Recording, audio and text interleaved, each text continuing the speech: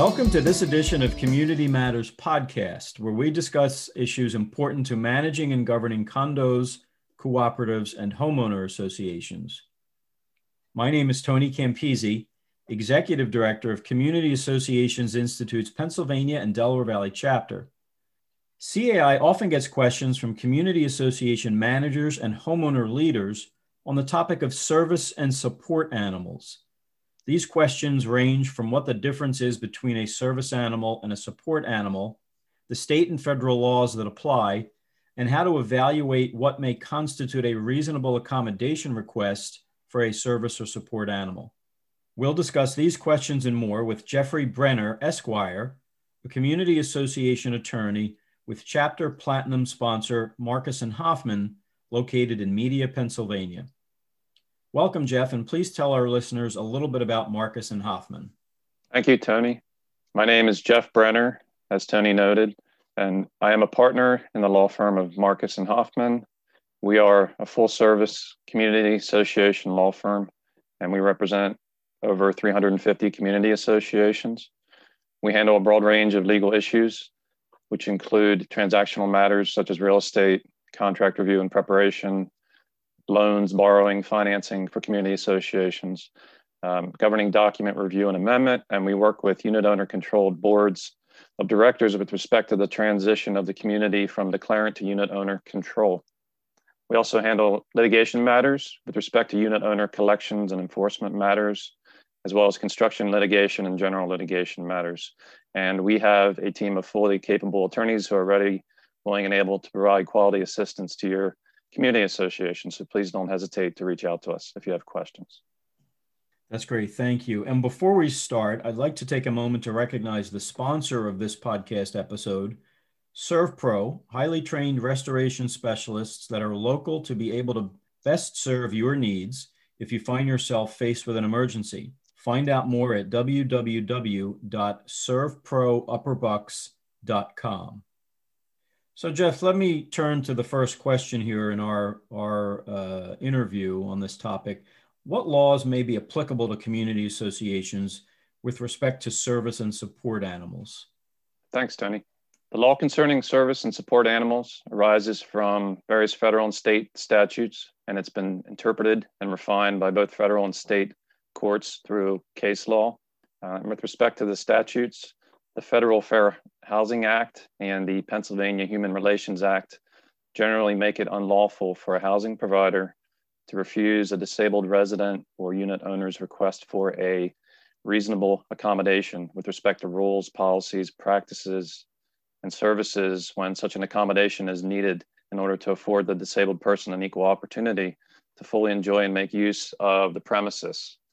And associations, community associations, are considered housing providers under the Federal Fair Housing Act and the Pennsylvania Human Relations Act due to their ability to establish terms and conditions related to housing in their respective communities.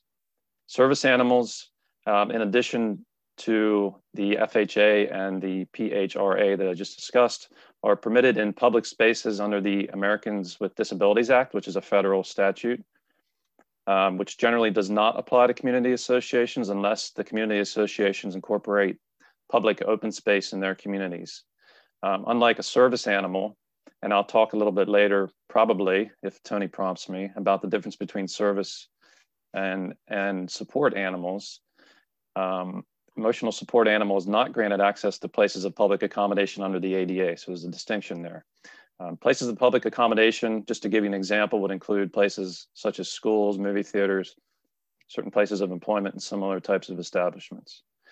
In addition to the ADA, under state law, under Pennsylvania law, the Pennsylvania Assistance and Service Animal Integrity Act is a recently enacted state law which seeks to protect community associations and others from fraud with respect to individuals claiming to require service or support animals.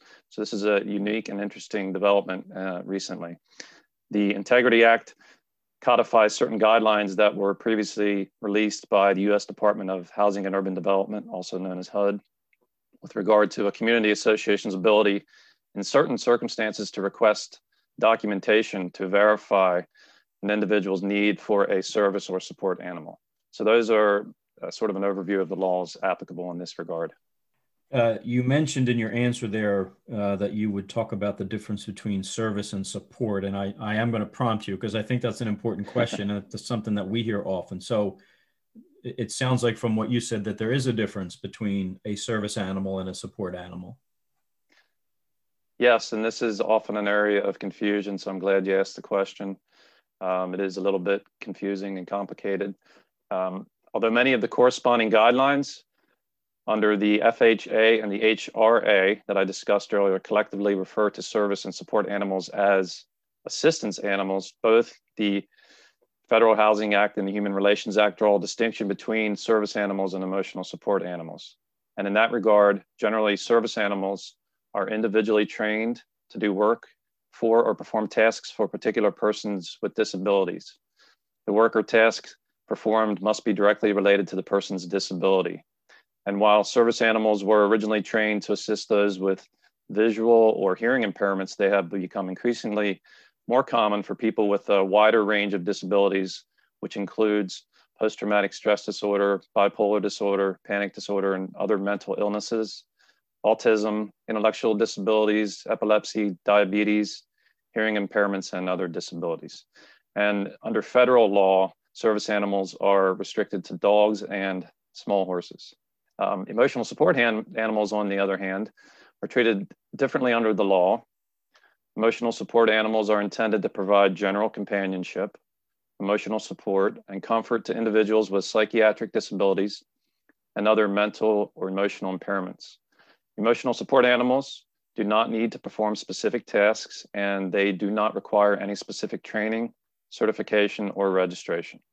Let me turn to the question of pets. Regardless of whether or not an animal is considered or designated as service or support, is the animal considered a pet within the community association context? This is another question that we often get from community associations, and it's a big point of confusion. And generally speaking, any pet restrictions that are included in a community association's governing documents would not be applicable to service or emotional support animals. Service and emotional support animals are deemed a reasonable accommodation under the law, and on that basis, pet restrictions do not apply and would not apply.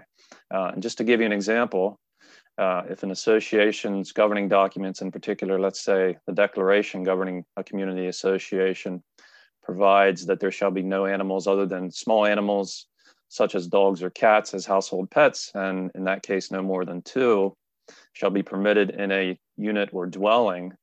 And let's say a unit owner of that particular unit already has 2 dogs as pets in his or her unit, and he or she makes a request for a reasonable accommodation for a 3rd dog, but as an emotional support animal, the pet restrictions set forth in the governing documents would not apply to prohibit the unit owner from maintaining the 3rd dog in that unit if and to the extent the reasonable accommodation request is granted by the association in accordance with the laws that we've already discussed. That's an important distinction, I think. How should a community association evaluate a reasonable accommodation request for a service or support animal? We often tell community associations that they should ask themselves the following 2 questions as a starting point. And the first being, does the individual who's making the request have an observable disability, or does the community association already have information giving them reason to believe that the person has a disability? That's the first question. Second question is, has the person requesting the accommodation provided information that reasonably supports that the requested animal provides some form of assistance and or support relating to the disability? So those are the 2 questions. If the answer to both of those questions is yes, then we believe the association should likely grant the reasonable accommodation request for that particular animal.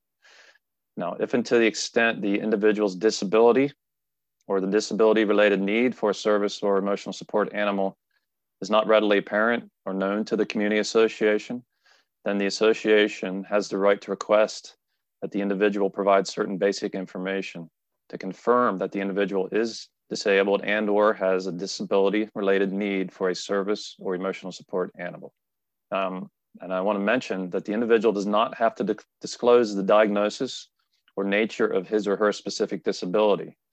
But if the individual's disability or disability-related need for the service or support animal, again, is not obvious or already known by the association, then the individual must comply with the association's request to provide some sort of reliable supporting documentation. Let me ask you a little bit more about the documentation. What types of documentation would you consider to be sufficient to support an individual's reasonable accommodation request? We think some of the documentation that would be sufficient, for example, would be a determination of disability from a federal, state, or local government agency. Secondly, a receipt of disability benefits or services such as SSDI, Medicare, supplemental security income, veterans disability benefits, services from a vocational rehab agency, or disability benefits or services from another federal, state, or local agency. And then thirdly, one reliable form of documentation under the FHA and the HRA would be a note from a person's healthcare professional that confirms a person's disability and or need for an animal. And the next part I want to emphasize, when the provider has personal knowledge of the individual. So I'm going to follow up on that note because one of the sort of common issues that we get from community associations is what happens when you get documentation or certifications that an individual may obtain from the internet, for example, in support of a reasonable request. A request for a reasonable accommodation regarding assistance animals under the FHA. And in that regard, HUD recently released guidance which indicates that this type of documentation, which isn't supported by personal knowledge of the individual, is not by itself sufficient to reliably establish that an individual has a non-observable disability or disability-related need for assistance animal. So if you get if a community association is presented with a certificate from some sort of registry that was obtained on the internet and it doesn't appear to be supported by personal knowledge of that particular individual, then the association would have the ability to request additional information. Jeff, I'm sure there are situations where a community association has denied a reasonable accommodation request for a service or support animal. I'm assuming that this is something that the association can do, and if so, what are the circumstances under which they can deny such a request? Yes, and some of this will be a sort of repetition of what I've said above, but in a different, stating it in a different way. But yes, if the individual has an unknown or non-observable disability or disability-related need for the animal and is unable to provide any reliable documentation showing that they are disabled or have a disability-related need for the animal, then the association could deny a reasonable accommodation request for that animal. And in addition, a community association may refuse a reasonable accommodation for an assistance animal if the specific animal that's being requested poses a direct threat that cannot be eliminated or reduced to an acceptable level through actions the individual takes to maintain or control the animal. So this is a little bit of an extreme example, but if somebody wants to have a tiger, and you can't ensure the safety of that particular animal, then you could certainly deny that request. I think we've probably both heard of Stranger Things, but one never knows, right? That's right. Have there been any recent updates or developments in federal or state laws concerning the rights and obligations of housing providers in terms of service or support animals?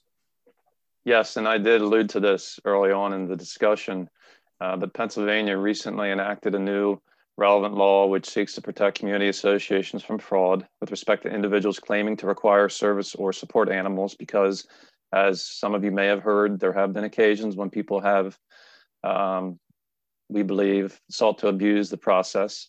And that is the Pennsylvania Assistance and Service Animal Integrity Act.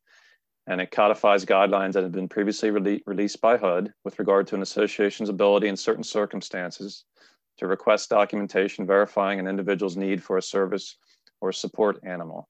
And one of the things that I'd like to really point out here is that an important component of the Integrity Act is that it imposes penalties against those individuals who misrepresent themselves as disabled or misrepresent their animal as an assistance or service animal. And in addition, it relieves community associations from liability for injuries caused by a person's assistance or service animal permitted within property controlled by the association as a reasonable accommodation to assist that person with a disability under the FHA, the ADA, the HRA, or any other federal, state, or local law. So it does provide some important protections that didn't exist previously. I'm glad you mentioned that Pennsylvania update, because that's something that CAI's Pennsylvania Legislative Action Committee had a role in. I believe it was either a year or two ago. That legislation was originally intended to apply only in a landlord-tenant situation, and the CAI Legislative Action Committee was able to successfully get an amendment introduced that brought that legislation into the community association regime as well. So I just want to tout the work of the Legislative Action Committee there. Last question for you, Jeff. What other steps should community associations consider taking in conjunction with reasonable accommodation requests for service or support animals? We typically recommend that community association boards of directors prepare and have adopted a set of reasonable rules and regulations regarding service and emotional support animals to assist the board and/or its community manager in better managing both existing reasonable accommodations for assistance animals that may exist in the community, as well as any future requests for service or emotional support animals in the community. In that regard, also, we think it's important to establish reasonable rules and regulations because the association not only has an obligation to make reasonable accommodations in certain circumstances, but also an obligation to protect the interest of the other residents and unit owners in the community. And these rules and regulations would be helpful in that regard. For example, the association could potentially require unit owners or residents with service or emotional support animals to agree to clean up after their animals, to ensure the animal is under their control at all times, to prevent and assume responsibility for damage to property or personal injury caused by that animal and so forth. So we believe it may be appropriate also to have the association request that those who maintain service and support animals on the property provide the association with identifying information for their particular animal or animals and keep that information up to date so that the community is informed and able to better manage that process. Well, Jeff, thank you for joining me today for this episode of our podcast. This has been very good information that will be helpful to our community association managers and homeowner leaders. If you'd like more information on services provided by Marcus and Hoffman, please visit them online at www.marcushoffman.com. I'd also like to recognize our sponsor one more time, ServPro of Upper Bucks. Find out more at www.servproupperbucks.com. For more resources and best practices on managing and governing your condominium, cooperative, or homeowners association, please contact CAI or visit our website at www.cai-padelval.org. And thank you for listening.